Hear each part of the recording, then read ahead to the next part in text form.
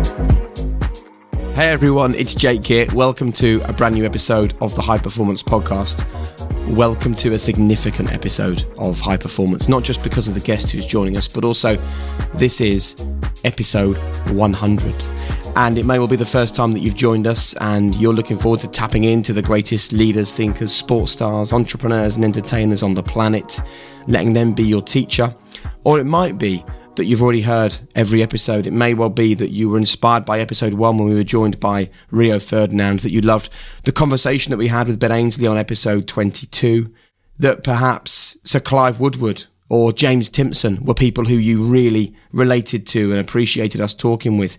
Maybe the conversation with Johanna Konta on episode 79 or Paul McGinley on episode 78, the former golfer, were things that really grabbed your attention. Maybe you enjoyed the conversation on episode 91 with the actor Sam Heughan. Maybe it was Eric Dyer at the beginning of the most recent series we've done, which was episode 97.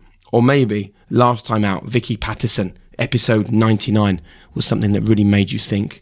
I just want to say a really big thanks to all of the 100 guests who've joined us until this point on the High Performance Podcast. I want to say thank you to you, to the tens of millions of people around the world who download this podcast every single week, who absorb it, and then who reach out to us on Instagram. I feel a little bit choked up, actually, because this was at one point just a kind of grand idea. I had no concept of how big it would become or the number of lives that it would touch. But every single day when you amazing people send us messages on social media, or you track down email addresses or at times home addresses and write to us and let us know what you think of High Performance, that is the energy for us. So for the best part of 2 years, thank you so much for letting us into your lives, into your world, and allowing us to tap into the minds of others to lift you up where you need it. And I really think that you're going to agree with me when I say that episode 100 is a significant one, but also the conversation is a significant one as well. I have wanted this man on my podcast for so long. I find him incredibly inspiring. I love not just his outlook on life, but I love the way that he created a brand as strong as he has, and the energy and the desire and the drive that he has for multiple ideas, usually multiple ideas every single day. But I think that there's an awful lot that we can learn from the conversation you're about to hear, because today, this is what awaits you on episode 100 of the High Performance Podcast. This thing of dealing with failure has been so key. You know, you got to have a plan, but it's going to be a stumble, you know, and you're going to trip and you're going to fall and you got to get back up. Most people run at the first sign of battle, you know, as soon as it gets hard and the storm and the rains comes. But if you treat those things as like, hey, good, we're in the fight, here we go, you know, game on. And I think opposition ultimately is a chance to distinguish ourselves. It's a chance to show what we're really made of. Value the real things above the unreal things. Value the friendships, the relationships, the peace in your heart, the important things in life over the fluff. The great thing about life is that all those things we talked about with Sebastian at the beginning, you know, about the good-looking, sporty, academic people at school, those are all natural talents. But never give up spirit is a muscle that all of us can train. It doesn't matter. It's not a God-given thing. You only get it by practicing it and by failing lots. And I like that because it's a leveler. So there you go, Bear Grylls. Not just Bear Grylls, actually. My son Sebastian is about to make an appearance early in this episode. Seb was very excited and he left the room for a little bit just after he'd said hello to Bear. But after that, he sat and he absorbed everything that Bear said. And I would really encourage you, if you are listening to this on your own, just get your kids around you if that's possible. If your kids are already at school or things are going on, then I also think that you don't have to save it. You can listen to it now, but please make sure that you allow your children to listen to this. If you're a teacher, I think this is a great one to pass on to your pupils at school. And if you enjoy what you hear, please share it on Instagram, put it on WhatsApp, shout about it, let other people hear it. And if you can rate and review this podcast, it also makes a huge, huge difference to the amount of people that get to see it because of the way that the algorithms work. So if you can rate us, if you can review us, if you can share us, I will be forever grateful. Talking of sharing, today, the awe-inspiring Bear Grylls is the man who shares his thoughts on the 100th episode of this anniversary. We hit a century straight after this. Introducing Wondersuite from Bluehost.com. Website creation is hard, But now with Bluehost, you can answer a few simple questions about your business and get a unique WordPress website or store right away. From there, you can customize your design, colors, and content. And Bluehost automatically helps you get found in search engines like Google and Bing. From step-by-step guidance to suggested plugins, Bluehost makes WordPress wonderful for everyone. Go to bluehost.com/wondersuite.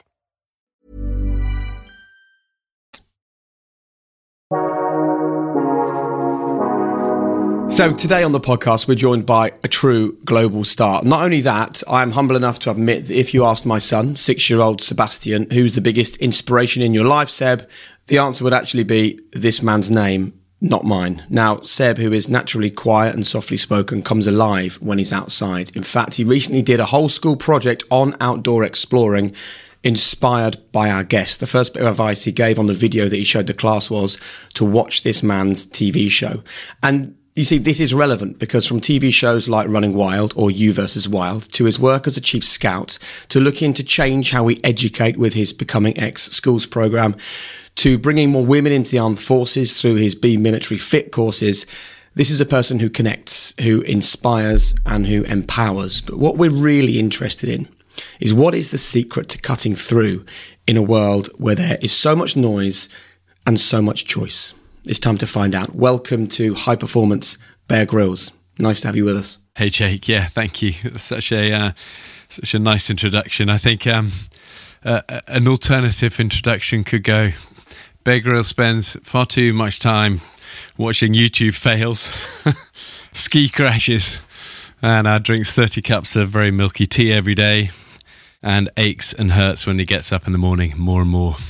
So you see, Bear, that would tie in with the experience that a lot of people have with life, where they look at the things that perhaps they're less proud of than the things they are really proud of. So let's start with that then. Like, how kind are you to yourself? Because the one big issue we have at the moment is we live in a world where people are not kind enough to themselves. So what have you learned in that regard? Yeah, that's an interesting question. First of all, to Sebastian, your son, what a champ! Will you send him lots of encouragement and love and strength for all of his stuff ahead? You know, because that's ultimately why. Well, he's sitting in the corner listening into every word you say. So is he? Go on, get in to hop in front of the camera quickly. Do you want me to get him to say a quick hello? Sebastian, would you just come here for me, mate? Stick your headphones on. Right, he can hear you now. Hey, Sebastian, how you doing, buddy? Bear Grylls here. You okay? Yes. Tell me, what are you into? What do you love doing? You sporty? Exploring. Amazing. Well, it's really nice to meet you, and I look forward to we'll get together sometime in person, and maybe your dad can keep me updated on all your adventures. All I would say is keep going. You know, it's life is a great adventure, as you know, and ultimately adventure is a state of mind. You know, wherever we are in the world, whatever situation, tough times, good times, it's a state of mind, and courage, kindness, and never give up spirit. Those are your 3 things for life. But you're going to smash it, my friend, and nice to meet you. Give me a thumbs up. Thank you. Oh, it's a pleasure. You take care, buddy. Well done, Sebastian. What a champ. It's interesting, isn't it, Bear? Because as he heads off out the room, you know, we live in a world where it's the overt kids that everybody wants to be around. And when you have someone who's quietly spoken but actually really confident, I spend my life trying to explain that there is confidence there, but you don't have to be loud to be successful in this world. No, you don't. And do you know what, I you can tell straight away he's got just a great spirit about him, and it's such an interesting thing, this thing about confidence and stuff, and it's things about school, as you know, as a parent. School, the currency at school tends to be celebrates the sporty or the academic or maybe even the good looking. You know, those are the things that carry weight at school. And, you know, but as we know, those things count for very little in life. And the currency of life is the opposite of that. The currency of life is resilience and a positivity and a never give up spirit. And, you know, I think one of the dangers for young people is the superstars of school. And how often do we hear that the superstars at school don't always find life quite so easy? But my theory on this, which I'm sure you kind of understand, is that if it's all too easy, the one muscle you need in life, which is the inner muscle of the never give up, resilient muscle, gets a bit weak. But we have the big outer muscles and all the trophies, and the school thinks you're amazing because you come first and get A's. But actually little Johnny, who's never picked for anything, but never gives up, and is just kind and tries his best and fails and gets up again, and nobody really even notices he's getting up again for the 100th time. He leaves school, maybe not the big biceps or the trophies, but he leaves school with the one thing that matters, and it's that $1 million check, a currency of life, the resilience inside, the strong inner muscle. So, for a young boy like Sebastian, like your son, of which there are many, as you know, in the world, who often, and I see this with my own kids, often school overlooks a little bit, because you're not that loud or sporty or brilliant or whatever, in school terms. He's going to be great in life. He's going to be great in life and take heart and, good for him. What a great kid. So, Bear, can I ask you a question then? And I'm asking this from the perspective of a parent, and we have lots of parents that listen to this podcast. How do we develop those characteristics that you've just described? What can we be doing as parents to help our young people? Encourage them that it's okay to fail, and reward and praise and honour resilience, and celebrate never give up spirit, and giving kids permission to kind of, that it's great to fail. Failure is purely a stepping stone to get to where you want to go. You cannot, little Johnny, little Sebastian, little Joanna, you cannot achieve anything meaningful in life, as you guys both know, without going through the door of failure, not once, not twice, but many times. And school doesn't teach this enough, but it is key. And I think as parents, what do they say? The best parenting summed up in 3 words: example. But for us as parents and as human beings and people, we just need to live that. We need to be resilient. We need to embrace our failures. And it's that Churchill thing of success is going from one failure to the next with no loss of enthusiasm. And I always love that because it's so key for life. So I think you're right in the sense we fight a tidal wave of a different mentality often with the school system. But in terms of how do we build it, is we encourage it. And every time they fall down and don't get picked, we go, good for you. You're still smiling, unbelievable. You're still being kind to your person who you sit next to, good for you. You're never giving up. So there was that incident a few years ago, Bear, that hit the mainstream press of where your son was left on an island just in North Wales when the lifeboats came and rescued him. Was that part of your teaching to him about developing resilience and grit? No, it wasn't. That was, we live up in North Wales. It's a place we love. Yeah, I know the area. We own a little island up there that sounds much more grand than it is. It's kind of a rock in the middle of the sea with a lot of rain and a lot of wind. But it's been home for us for a long time, and we love it, and we love the community up there, and obviously sort of boats and swimming and all that stuff is part of the daily commute back and forward. And the lifeboat crew are a great part of our life and great friends, and we often do little exercises with them. They come out on their Wednesday night when all the other boaters have gone in and it's dusk, and we set up little training exercises, and we did it for many years. And I'd pour ketchup over myself and lie on unconscious in the bottom of a little rubber dinghy or whatever, and they'd come and rescue me, and it was always quite fun. I did one year with our son. We put him on this little outcrop of rocks, and but it wasn't dangerous. We backed off like 50 yards, and then they came and did their thing. But I think it got blown up into like, Bear's training his son to be like crazy survivor ninja. He's got to survive weeks stranded on a rocky outcrop, but it wasn't quite as dramatic as that. It's interesting, though, because the reason why the press decided to probably make a big thing of that, right, is because it plays into the narrative about you, right?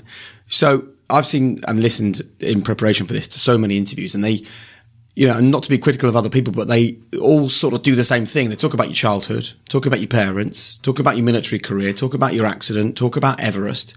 I'm really interested, though, in what has come next, how you've got to the point where actually you are a global brand, which is a horrible word, but it is. And that's why stories like that end up in the way they are. So was it a grand plan for you to get to this point where you're sitting talking to us today about all those amazing things that we mentioned at the top?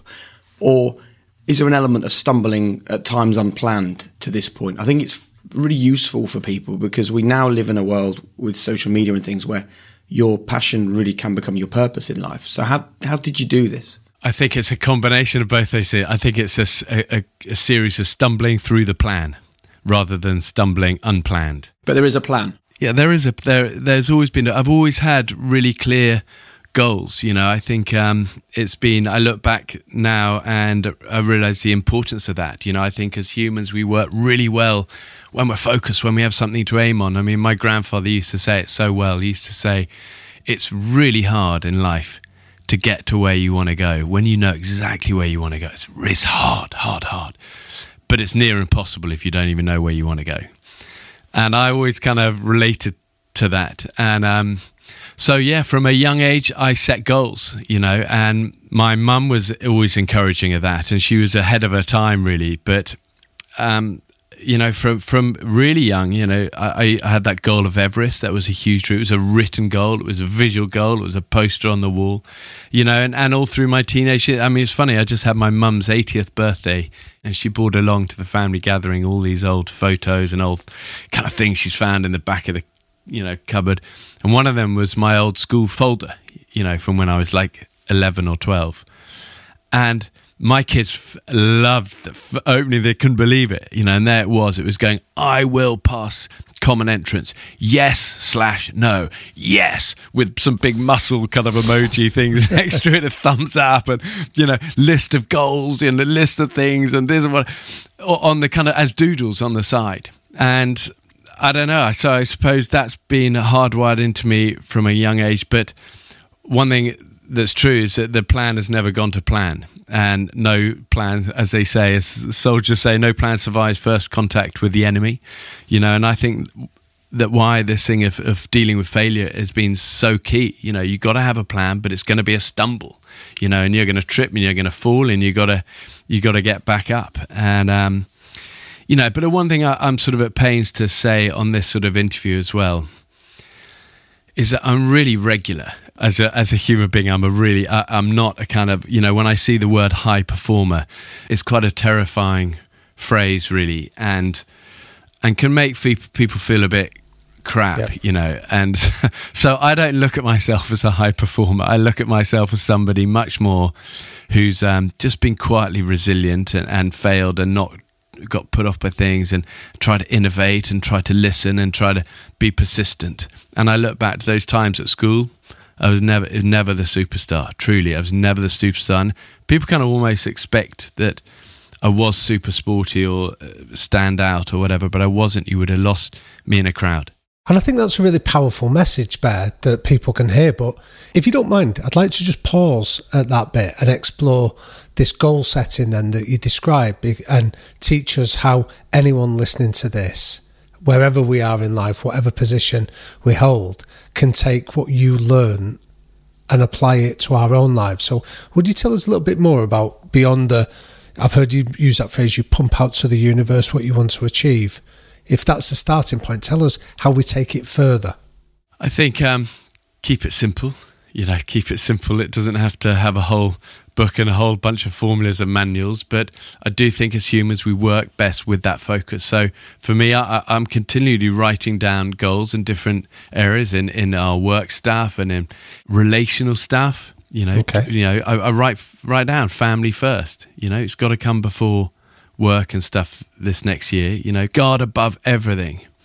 Try to guard above everything. My relationship with my wife and with my children, it matters more than anything else. Guard that first. So I have these things kind of written down, all the way down to like physical training goals through to, personal kind of dreams and things I'd really love to do, whether even if it's like I want to take, my middle son really wants to join the Navy. I'm going to take him on a visit down to the Navy to get, I write all these things down because as life can overrun us. And when we're busy as parents and busy at work, unless we kind of keep coming back to these things, so they tend to get lost. So I write them down and I adapt them, sometimes like things change and that's fine. You don't want to beat yourself up about it. And, Jake, back to your first question, which I still haven't answered, which is, am I kinder to myself now? I think, I hope so. I think life does enough beating up of us as it is, doesn't it? And we got to all try and not beat ourselves up about it. And therefore, we shouldn't be a slave to these goals, but they're here to help us, aren't they? To help enrich our lives and make our lives more focused, more positive, more fun. And, they could be simple things like just carving out an evening a week with the family. They don't have to be all kind of, financial or, it's things that are going to make your life better. But writing them down definitely for me has helped. And then you made that reference that we've heard it from a few guests before on the podcast, Bear, around be clear about where you want to get to, but be flexible about the route you take to get there. So would you tell us about that adaptability piece in your goal planning that allows you to respond to setbacks or failures? Yeah, I think especially as sort of men, people love, like be absolute rigorous dogma, but I think life is ebb and flow, isn't it? And look at nature, it's always flowing, it's twisting, it's turning, there's very few straight lines in nature. And I think as I get older, I try and listen to that kind of spiritual sort of side a little more of how nature works and have that sensitivity. And it's that lovely quote of there's always music in the garden, but our hearts have got to be still sometimes to hear it, And I think that's how life is as well, that, sometimes the universe telling us stuff, when to push, when to hold back, when to listen, when to adapt, when to change. And it's a great skill of a mountaineer as well. It's why they say the best mountaineers are a little bit older, because they have that sensitivity. It's not just kind of death or glory we're going. It's a sensitivity, when to pause, when to push. And I think it's the same with goal setting. We need to have that sensitivity and adaptability. And, wisdom is knowing the difference between that and when just to be resolute and not to give up and just to keep going. And that's just wisdom in life, and it comes with the experience. But I do think this thing of failure is so key. For me, I know when I set a big goal, the first thing I do in my brain is almost anticipate opposition and criticism and opponents and naysayers and dream stealers, and above all, failure. And when I see all of those things, for me, they're like flags. They're flags of not red flags, but good flags. Flags that say, they're little signposts saying we're doing something right. We're on the right track here. And I think that could be a good symbol that your goal is big enough. And don't be put off by those things, because most people run at the first sign of battle, as soon as it gets hard and the storm and the rains comes. But if you treat those things as like, hey, good, we're in the fight, here we go, game on. And I think opposition ultimately is a chance to distinguish ourselves. It's a chance to show what we're really made of, and everyone can talk a good game, but ultimately it's about what happens when that first resistance, starts to come.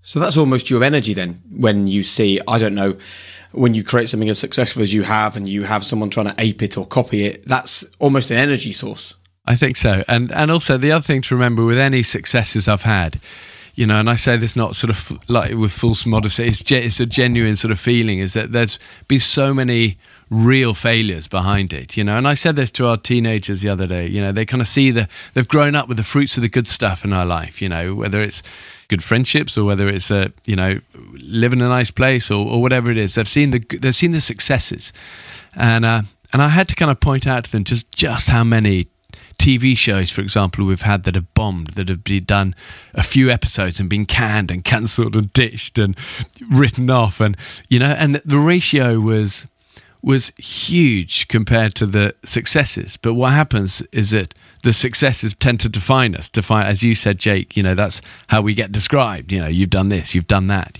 So we focus on the successes, but they're only reached through the doorway of probably a ratio with me of about 10 failures to 1 hit. So I try to say to our boys, therefore embrace the failures. Take them as a good sign. You're doing something right. Good for you. Good for you. You're on the road. What we often say to people on this podcast is failure is a comma, not a full stop. And expecting it is something that's really important because it arms you. And it's important that you say that. And I also just want to pick up on the comment about high performance can be daunting. You're absolutely right, which is why we want to have conversations like this, because the point of this podcast, right, is that everyone can be high performance, but it's high performance in their own world. And that can be having a conversation with a colleague or a partner that you put off for a long time. It can be making sure that you just think for 10 seconds about your breakfast, or you give yourself 5 minutes at the end of the day to reflect or to talk in a positive way to yourself. All of those things are high performance.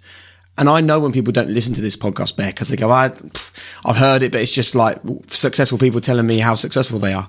but like successful people fail more often than anybody else. But you're the kind of person that just keeps on buying a lottery ticket, and you keep on buying and buying and buying, and it might only be that 1 out of 100 pay out. But it's that ability to keep going. It's that resilience, I think, that separates people. I think so. And it's nice to hear you treat high performance like that, because that ultimately, it's got to be attainable, you know. And the truth is, I'd say 100% of people who are successful, they're all regular people at the end of the day. You know, you get the odd absolute superstar, but even the sporting world with the real superstars, I think they did this survey the other day of like, they measured the hand-eye coordination of Federer and Nadal, and they were all really subpar to the, you know, they were on the average of, compared to the other pros, they were way down. And I like that, because something else has to separate people. And, you know, I mean, I look at that word high performance, and, you know, I think, what does that mean to me? I mean, I love the Scout thing, which is, you know, of do your best, you know, the dib. Do you remember that? Dib, dob, which was, and I never knew what it meant, but it was do your best. And then we go, we'll do our best. And I think that's a great, simple way of tackling life, tackling goals, tackling relationships, tackling projects, tackling dreams. You know, it's not be the best. You know, it's not be the best, because we can't all be the best, you know, but it's do our best, you know, do your best. And I love that. And that's a sort of daily thing when we're feeling quite fragile, and you know, nobody feels very brave or brilliant 6 a.m. when you get up, or whatever time you get up for things. And I think sometimes all you can do is to go, do you know what, dib, come on, you know, let's put it on like a pair of socks today, and like a t-shirt, we're going to put on I'm going to do my best today. You know, it might not be much, but if you do it long enough, you do it consistently enough with a smile on your face, you're going to get somewhere great. So when you do your best then, Bear, what percentage of that would you say is down to your mentality? Well, I don't think my best is particularly brilliant. I really modest. No, but I don't say it. I really do. And the more I sort of live, and the more I kind of see, the more I realise how really very ordinary I am at all these things. And I think part of it's come from a lifetime of being surrounded by brilliant people, you know, and especially the more worldly success we've sort of gained, the more I kind of ended up even more surrounded by brilliant people, you know, whether it's even standing on a stage, speaking in front of, you know, big numbers of people, you know, suddenly you're there with the best speakers in the world, rather than just a women's institute like the old days, you know, or, you know, if I'm out there doing a big kind of skydiving sequence or something, instead of just me and on my own with a drunk sort of Panamanian pilot jumping, now we've got the best guys and we're training, we've got earpiece and we're doing this, and, you know, and in a way it's made me realise how very average I am at so many things. But I've also learned that that's okay. You know, you don't need to, it's not, you know, so much pressure in life that you gotta be the best, you gotta, you know, and it's an exhausting way to live, and not always fruitful and not always happy, you know. So that's why I like this thing of just do your best, you know, be grateful, value the real things above the unreal things, value the friendships, the relationships, the peace in your heart, the important things in life over the fluff. And the fluff of life can be very intoxicating, you know, when people first get success or first experience a win, whether it's in mountaineering or sport or business or whatever, you know. But as you know, if you meet somebody they've won Wimbledon or they've climbed or whatever, and they're full of themselves, it erodes everything, doesn't it? It erodes what you no longer care, you know. And it's such a life journey, this of realizing the important stuff. And families are very good for that. Yeah, I think families. I have a very grounding family. You can't get big-headed in my household. You know, I have 3 teenagers who take the mick out of me ruthlessly all day. You know, I have a wife who's sort of, you know, rolls her eyes, but is loving a guy, but kind of sees the reality. You know, number of times I've been in the bath and, you know, she go, gosh, if all these people could realise, you know, the you know, as I'm going, oh. You know, I mean, just listen, welcome to life, you know. Did you ever, though, have to be careful, Bear? Like, when you saw that the Bear Grylls brand was taking off, and then the TV shows, I mean, you know, billions, if not hundreds of millions have watched your TV shows around the world, and you find yourself exploring, you know, mountains with Barack Obama. Was there ever a point where you had to check yourself and just be like, look, Bear, be careful here. Don't get lost in the trappings of all of that vacuous and actually empty stuff that feels so wonderful in the moment? Yeah, I think does that ever end? I think we always have to check ourselves wherever we are in our life. Not just about sort of not being big-headed, but it's just about being kind and listening, and and for me it's a daily thing. It's a daily thing. But I really notice, I look back on so much of my career, and I think in the early days where people didn't know my stuff and everything was out there I was like, come on, I want to show the world, and it's why that, if I think of my first TV show, Man vs. Wild, 7 seasons of one lone man flexing his muscles, trying to show the world he's great. And then when you start to kind of get there, then it's sort of like, this doesn't feel very comfortable as a place. I don't actually like this. And then, when nobody really watched the show, I didn't mind it. But then suddenly people started to watch it. And then it's like, oh, I struggled more with that. And it's why I love taking the shows on to make it about other people. It's why I love Running Wild. It's why I love You vs. Wild, taking other people, showing other people, helping other people, empowering other people. It's why I love my Chief Scout role, helping, always kind of diverting and deflecting, pointing to Johnny, who's a hero, and this person's doing amazing, and come on, together we're stronger. And if anything, I've found over the years, it's become a process of trying to deconstruct the hero. Because as you say, now I get introduced with these amazing introductions, but that's the glossy side. The other side of the coin is grubby and pretty ordinary. And, and in a way I feel it's an important part of the show. Otherwise everything's so not attainable and it's not, and also it's not real, So Bear, I've heard you talk in the past around the role of Chris Carter, one of your leaders when you were in the military. Would you share some of the insights that he taught you, but equally tell us about what that taught you about this deconstructing the hero role? Gosh, yeah, that goes straight to my heart. That's yeah. Well, first of all, there was a hero. There was a hero. Chris was my first sergeant when I first joined my squadron in 21 SAS. A giant of a man, gruff, opinionated, hard, but fair and kind, and a real influence on me, I think, as a young soldier of how to be. He was quietly spoken, but saw things. Saw things in people and looked out for the right people at the right time. And I just always remember him. Once we were in the desert together, and we were waiting for a resupply of equipment and water. And it was overdue. It ended up we were 2 or 3 days overdue and out of water, and in this hide in the desert, what they call LUP, lying up point, and we were boiling hot, and it was and we were rationing our water. And I remember finishing mine, and Chris had been much smarter. He'd really rationed it well, he'd done it better. But I was really suffering, and then we had a long, 20k exfil to get to the helicopter at night, and it was, I was really struggling at this point. And I'd seen him rationing his water and saving it and just being smart, but he could also see I was struggling. And I just never forget, he came up to me and we were having a little stop, and we were 6 hours into this extraction, and he just took me aside and he said, hey, and he just made me take this last cap of his water, that for us at this stage was like gold.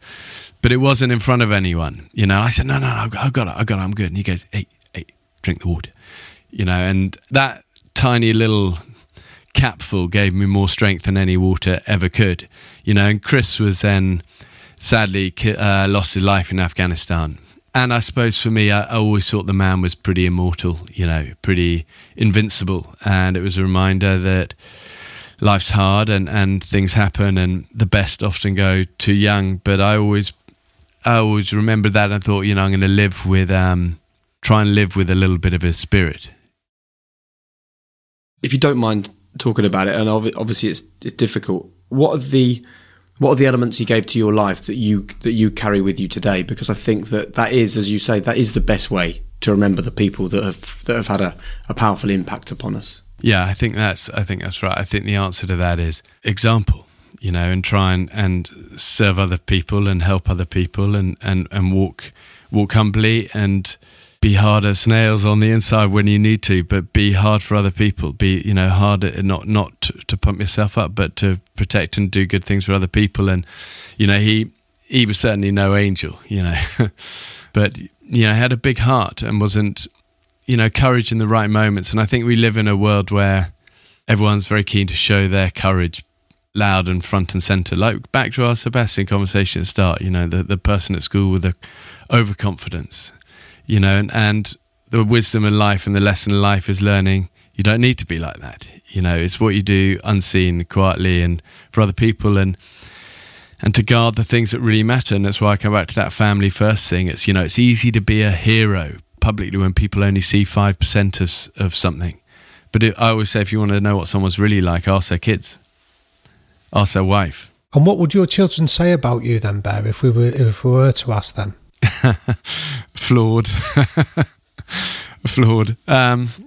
I don't know. I hope ultimately that, for me, it's a clear goal. I want to be a great dad for, and good husband first and foremost. And the reason I work hard and I've been ambitious in my work and I've gone for it and I've tried to be resilient is ultimately for that. I want to provide well for the family and have that. But I do try and guard those relationships. I mean, I think if you ask them what do I stand for, they would roll their eyes and go, "Oh, NGU, never give up," and they roll their eyes because they've heard it 10 times a day since they've been kids. But I don't apologise for that, and long after I'm gone, when they're telling stories to their grandkids one day about great grandpa, I don't mind if that's it.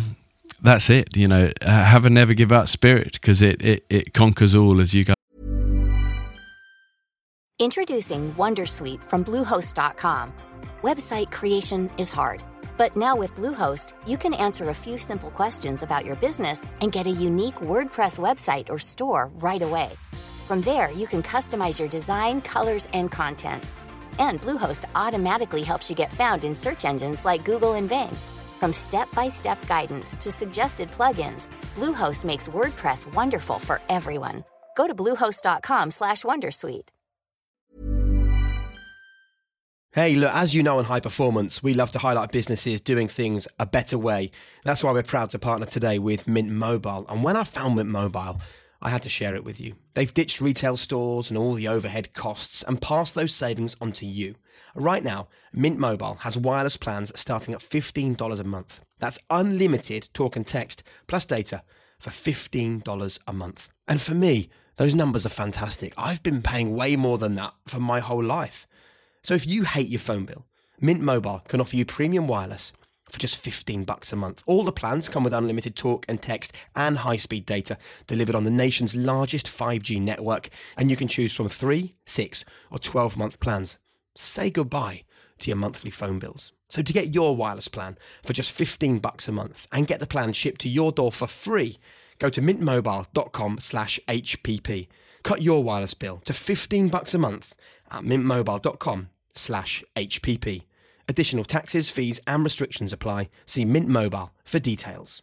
Today's episode of High Performance is in partnership with MindLift, and many of you may have heard already that in 2023 I decided to give MindLift a go, the neuroscience-based personalised brain trainer to improve your focus and your relaxation. So I popped on the headband, I downloaded the MindLift app and connected to my own personal neuro coach. And look, because of my job as a podcaster, I get to experience so many different things that people tell me are going to benefit my life. And in all honesty, once I started using MindLift, I just found that I felt sharper, my focus was better. And I think something else that you can't necessarily feel is that it offers an improvement for overall brain health. I also was really reassured by the fact that this is trusted by clinicians around the world. I know for a fact it's used by top athletes. I've spoken to some of them about how much they love it. And the fact that the whole experience is customized by your own neuro coach, I think just makes it really smart. So if you want to get involved and you're interested, now is the time with a $40 discount exclusively for you. And if you want to get $40 off your first subscription, just go to mindlift.com/highperformance. That's MYNDLIFT.com/highperformance. Guys know. One of the things that I like the most about your career, Bear, is the diversity. And you've created some amazing things. So I'm interested, what do you consider to be the three most critical factors when you're taking on a project, whether that is a book, whether it's scaling a mountain, whether it's working out, or whether it's just spending time with the people that you truly love? What are the three most critical factors in that? And I'm also interested in what are the most common mistakes that people make as well when taking on new projects? I think choosing a right team, is so important. I truly feel I stand on the shoulders of giants in so many areas, whether it's the Chris Carters or the, many early people who believed in me in the TV world when I certainly didn't believe in myself. I look back to our first ever producer who had to persuade me 3 times. I said no to TV, and he goes, "No, you should do it." And I go, "But I don't know about TV. I'm not a TV person." He's go, "Do it. And I think back and I go, what an idiot I was saying no. It was an opportunity. I should have grabbed that, and I got lucky. And I actually, I didn't see him for many, many years. This guy, Rob McIver, a producer, and I rang him last year, and I said, I just want to say thank you. Really, we stand on the shoulders of giants, and you've been one of them for me, and I want to say, thank you. And he said, "Bear, have you been drinking?" Had you been drinking? Well, I might have had a couple, but I just wanted, you know what I mean. But so team, I think having great people around you. I've done that. I've known the Valley for many years now of that. It's why such credit to our TV team, that our safety team we work with, the team I work with now. I even look at our BMF, our Be Military Fit, fitness company. I think the great value in so many areas of my life. It's a community we've built of like-minded, motivated, kind, positive people who've got your back.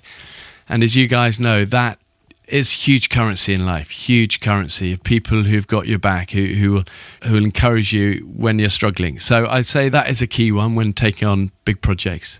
I think having your priorities right, for me, it's all, the family first thing is key. Don't get dragged away for too long for too little. Just think, actually, is that right? Who's really winning out of this one? Let's look at this. And certainly for me, I made many mistakes like that in the early days of TV. I came from a background, certainly through the military stuff, people asked a favour, you'd go the extra mile for it. So suddenly when we had TV producers go, "Oh, it's just a favour, could we do this and could we do that," and push for that, and I go, "But that's our boys' half term, and I promise we wouldn't do that. But if it's a real favour, I'll do it." And then you do it, and there's damage at home, and then 6 months later the TV producer leaves anyway, and you're left feeling like, well, hold on, what was that for? That was actually for his career, not for me. And you learn and you smarten up, and people struggle to say no. They struggle to say no, and it's been a key lesson, a key to your priorities. But learning to say no comes from knowing your priorities. If you know your priorities, family first, you got to. I mean, for us, we have it clear in our offices of like, you got to be safe. There's no point, there's no point dying. That's a waste. It's got to be fun. It's got to be not too long away from my family. It's got to be empowering for other people what we do. And then it's got to pay well. But, the pay well's down at 5 or 6 in the list, really. And we know if we look after the others, well, the money doesn't actually always follow, but at least you're working to your priorities. That's the thing. And you guard the things that actually are of most value to you. I saw an article, Bear, where you said that integrity matters and few friendships carry you a long way. So from talking to the people that you worked with before we recorded today, a small team and keeping continuity seems to be important. So what I'm interested in is, how do you choose those people that you permit to come into your inner circle? And how do you deal with those that maybe sometimes let you down and betray that trust? First of all, some of the best team members we have in our team have messed up royally along the way, in the early days. And I think forgiveness for all of us is so important. I think we're not looking for perfect people. We're looking for people we like and we trust and we believe have our back. And that thing of integrity doesn't mean somebody's perfect, because I am far from it. My stuff is a long list, and I wouldn't want many cupboards to be opened, so, but it's about trying to be honest and sharing the vulnerabilities and having, as when you're honest with someone, you build bonds, and when there's bonds, there's strength and there's connection. So we have, I always say to all of our teams, we're a band of fallen warriors, flawed and full of a lot of Murdochs and Mavericks and B.A. Barabbases, who are kind of wild and difficult and opinionated, but they have your back. So I think that is a key one. Yeah. Love that. We're going to finish with some quick fire questions in a second, but before we get to that, one other area that I'm really interested to explore is when you've got so many things and you wear so many different hats, what can you do to make sure that the quality of everything that bears your name, which is so important, is the quality that you would expect?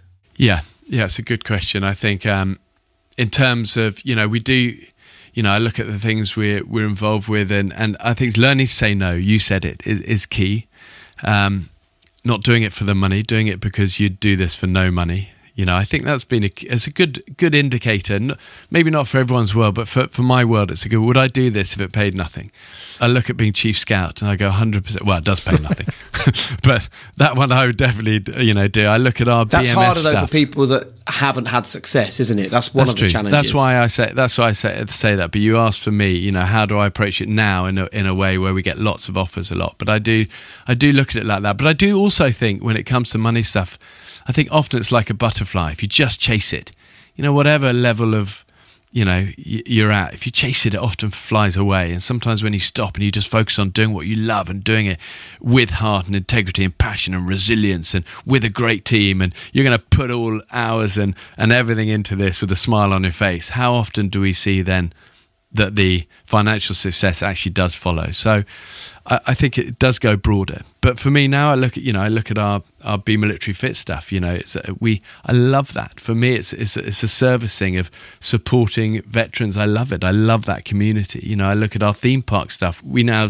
just put everything back into that to get to fund, disadvantaged kids and disabled kids and charities and kids to be able to get them to that. I love that. That is worth more than anything for me. I love those things. So, we try and approach it like that, and then you only need a few, one or two winners that is going to pay really well, and that kind of covers other stuff. So I look now and I think what's actually going to make all of us as a team, and it's a small but mighty team that helped me now in many areas. But what really motivating for them and for myself is to try and empower other people with stuff, and I think the worldly success will, God willing, follow that, and if it doesn't, it's okay as well, but let's keep the mission about empowering other people and giving them tools and things that are going to help them in their life. And you've done that with Be Military Fit. I was looking at the amazing statistics of how much you've increased females being successful in their pursuit of a military career through Be Military Fit.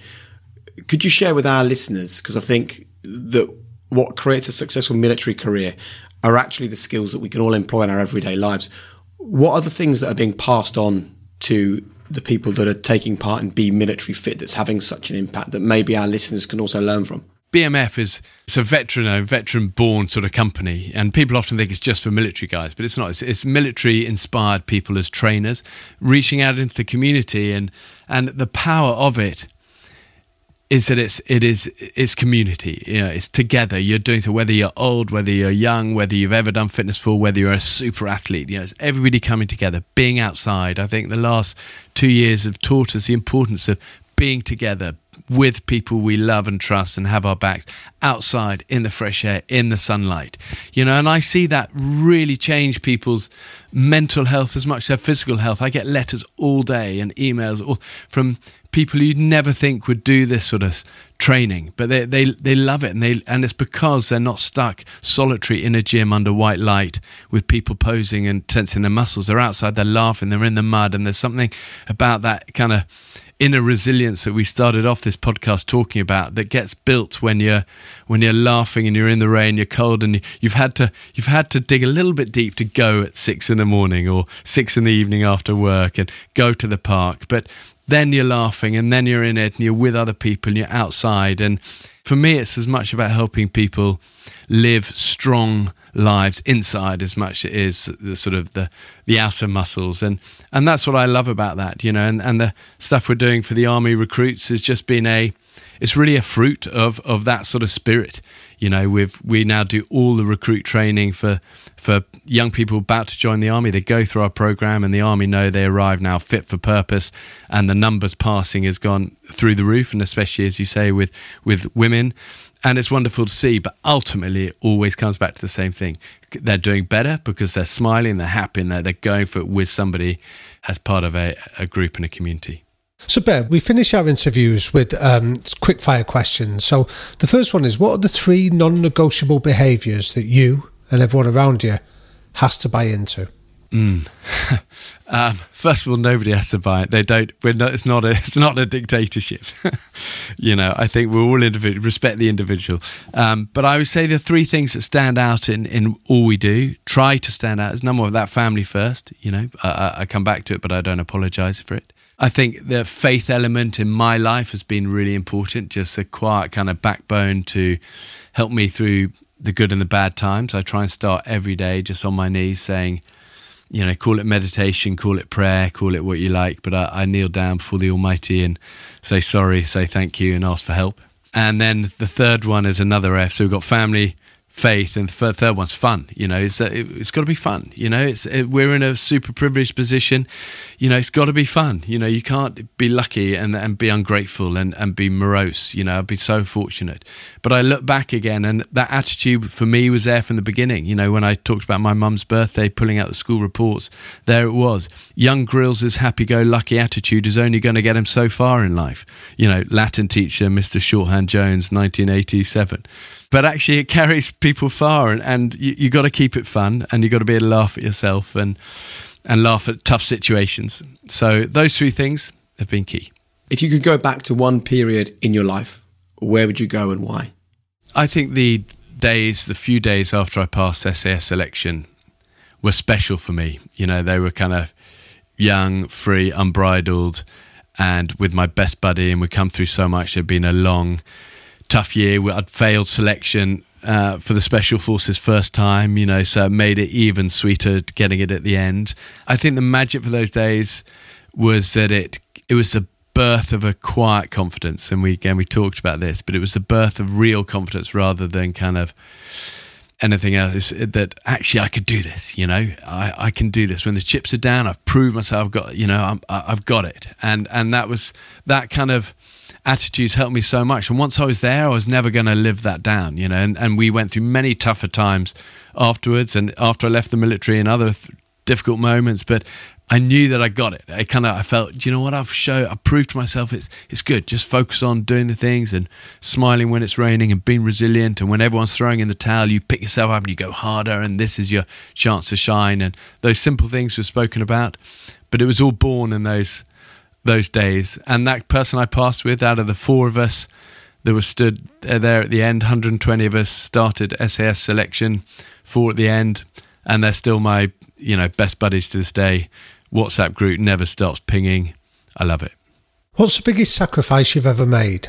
I think in the early days, definitely, of having a family and working hard. I was away a lot, in our early years of marriage and when our boys were small, but would I do that differently? Maybe I think, I do feel I was doing my time, and I was, we had no ownership of the shows, and we were run ragged dawn to dusk and almost died 100 times and all of that, but I was doing my time, and it was in a way a good time to work hard, and then it's allowed us to pull back more control now and to be able to have a clearer articulation of family first. But I think in those days, Shara shouldered a lot for us.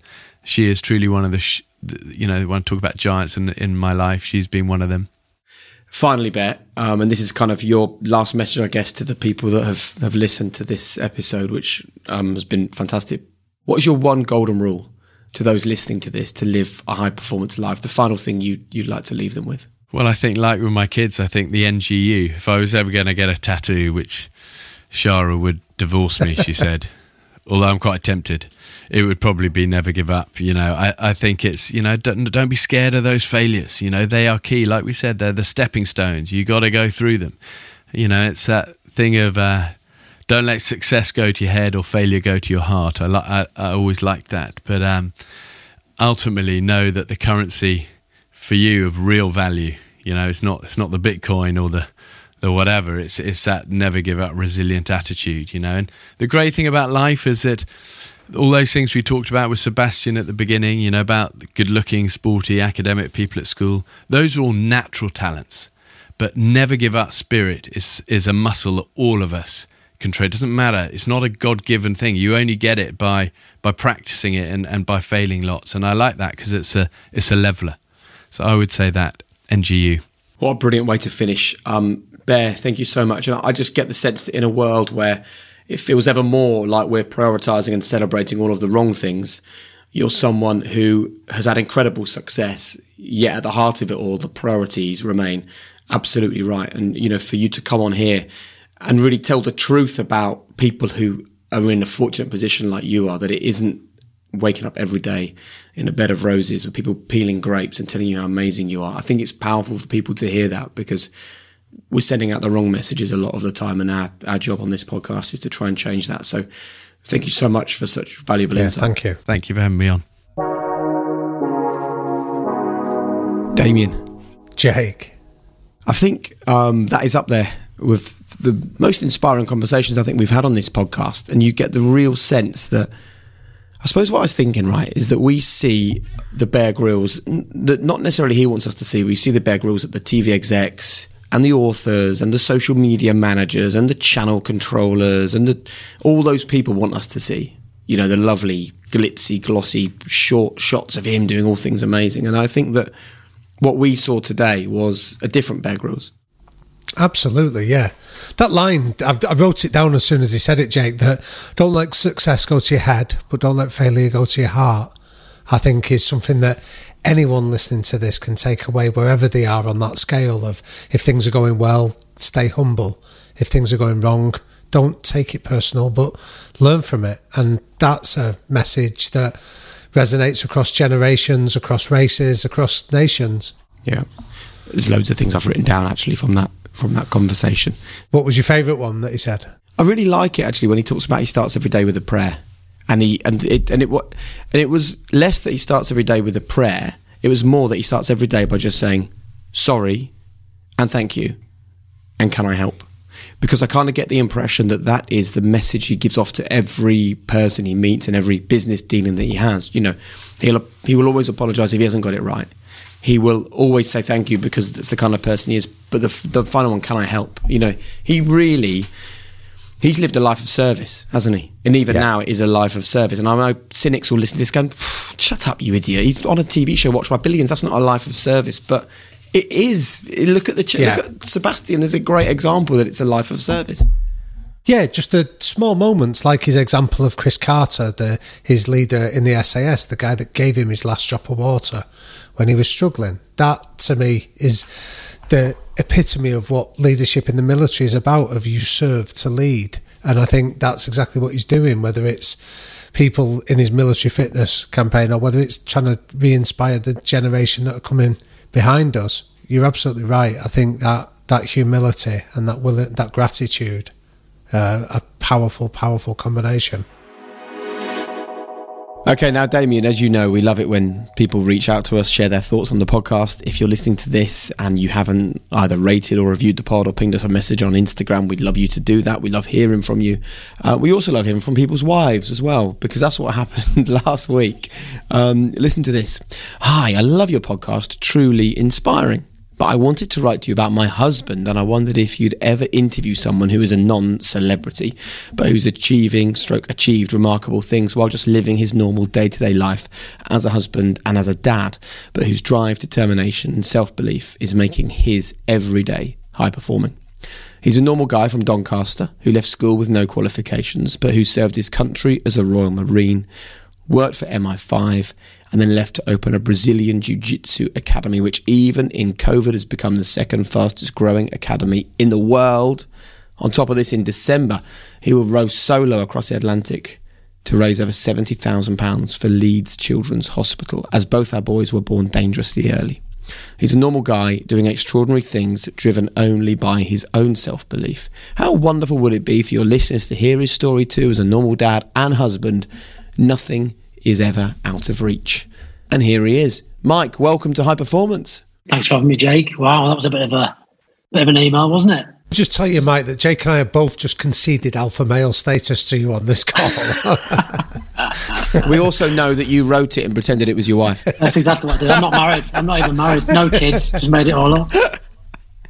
No, look, right, let's get serious then. Obviously, your wife is a big fan of yours, and it's lovely that she felt that she could do that and she could reach out to us. If I'm someone listening to this and I read about, working for, MI5 or serving as a Royal Marine and then wanting to row across the Atlantic or opening your jiu-jitsu academy. Yes, we can learn a lot from billionaire CEOs and professional athletes and things, but I think I would love to know from you, what do you think it is that means you, A, believe you can do all this, and B, make it happen? Well, I mean, listening to your podcast, I've thought about this a lot, and I think that's why Sarah probably wrote in, because a lot of what we hear you guys talk about has made me reflect and realise just what I've been doing. And let's get this out there now. She didn't write in to kind of brag about what I'd done. I think she really wanted to try and inspire some people who perhaps still feel, even though your podcast talks about it a lot, still feels perhaps that those celebrities or Olympians are kind of out of reach. I think ultimately for me, it's about having purpose and a meaning and setting goals consistently and then just working towards them. And I think it is that simple. Provided you're moving forward on a path, you can create opportunities, and then you've got to take them, of course. But without that journey, without the goals, you're simply standing still. So tell us about the journey that you've and the process that you're engaged in, Mike, about rowing across the Atlantic in December this year. So tell us about the purpose and then how you've set goals for that. Sure. Well, I mean, both my boys were born very, very early. 10 years ago, my youngest boy was born 11 weeks prem, so needed a lot of help, and he had meningitis, so he was very, very sick. And it was at that time that I realised that a lot of the funding for the NHS doesn't actually support some of the critical care in terms of staffing and technology as well. And I knew I wanted to do something tangible, so immediately after I did some charity stuff and raised a couple of grand, but I wanted to do something big, something that could actually provide something for a family that would make them not suffer like we did. So, I mean, you're not going to raise 70, 100,000 quid doing Leeds 10K. So it had to be something big. And I stumbled across ocean rowing. I'm 5'8". I'm not built like a rower. I'm no James Cracknell. And I'm not a massive fan of deep open water either. So both those things made me interested in it, because I always try and pick goals which are perceivably out of reach. And also the fact that it's a massive project to row it solo. It's a 2.5 year campaign. So that was the purpose. And I've been at this now for 18 months. I sacrificed a career in MI5, as we spoke about, to do this as well. So it means a lot. So tell us about your relationship with failure when things don't go the way you want. And often this can be even harder when you have a real purpose to something, because the desire and the desperation to be successful is so great. It's not just like, oh, well, I'll try something else. You want to achieve this target. So what are your tips for people listening to this when it comes to failure and struggle? I mean, I don't see failure, really. I don't recognise it really as a thing. I feel like whenever obstacles are placed in your way, there's an opportunity there for you to decide how you move forward with that, and whether or not you choose failure, and that's, I think, it's a choice, and you can choose it and pack it in, or you can actually see it as another opportunity or a bend in the road. There's always an opportunity. I don't believe failure actually exists. I think it's a perspective. And there's a great saying, Mike, around that everything that happens to you brings you to the moment that you're in. So when you look back over the career that you've had, whether this is the Marines or whether it was MI5 on the Jiu-Jitsu school, what are the qualities that have been consistent across your career that you feel is going to help you get across the Atlantic? Well, it's interesting. So one of the things this week, I did a little bit of self-reflection, and I sent a message out to 6 people, kind of some student, family member, a bit of a 360 really that you'd do in kind of the business world, and just said, if there was one word that you could describe it, be honest, what would it be? And determined came back out of 4 out of the 6. So I think I've been determined no matter what I've done. I think you don't get into the Royal Marines and become a commando unless you're determined to pass the commando course. You don't then do what I did with MI5 for 15 years without being determined to succeed, because it's quite a competitive environment, of course. A lot of people want to do that work. And I think the ocean row itself, because there's so many unknowns out there, because Mother Nature gets to decide, what happens. The determination is the one thing to succeed and to push forward in them goals. The one thing that's always going to carry you through. A relentless daily discipline to move towards your goals. I believe that unless you're doing something every single day towards your goals, you simply don't want it enough. And how does that play into the conversation that we've just heard on this episode with Bear Grylls, where he talks about family first? How do you get that balance right? I think that's something I need to get better at in the future. I think I've always, obviously, my upbringing I haven't got a relationship with my father. So part of being a dad is for me to be the best possible dad I can be. I think it's really tough, isn't it? Because in order to push forward in one direction, you're going to lose something on the other side. And I worked away a lot. And at times I would put my career first as well. I reconciled that by the very fact that I was serving my country, and I think that was an important thing to do. And this is funny, but my wife put in my Christmas card this year, good luck on the road, let's smash it, but let's have a quieter 2023. And I think what she means by that is let's just stop making those goals externally, and let's maybe have a goal to be a little bit more present, which I tend to do. Finally, where can people get a bit more information about your challenge and maybe donate if they so wish?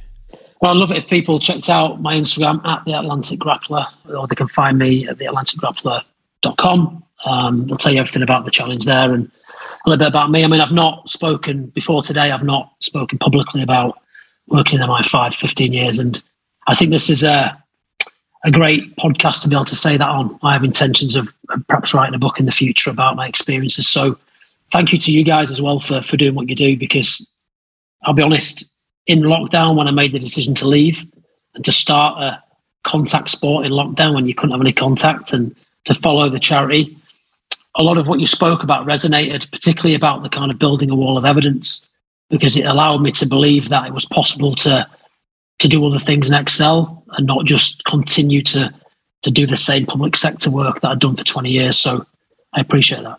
Good man. Mike, the Atlantic Grappler, thank you so much, and very best of luck with the challenge and everything else you got going on. Yeah, thank you, Mike. Thank you, guys. Lovely to talk to you. Hey, 100 episodes. Blimey. Bear was cool as well, man. It's a nice, I think this is a nice way to do it, don't you? Like Bear Grylls and then a former MI5 operative who was also in the Special Forces. I do like the mix, of like Bear Grylls couldn't walk down any street in Britain without being recognised. Mike could, but actually I bet there's some real parallels. Yeah, that's a really powerful point.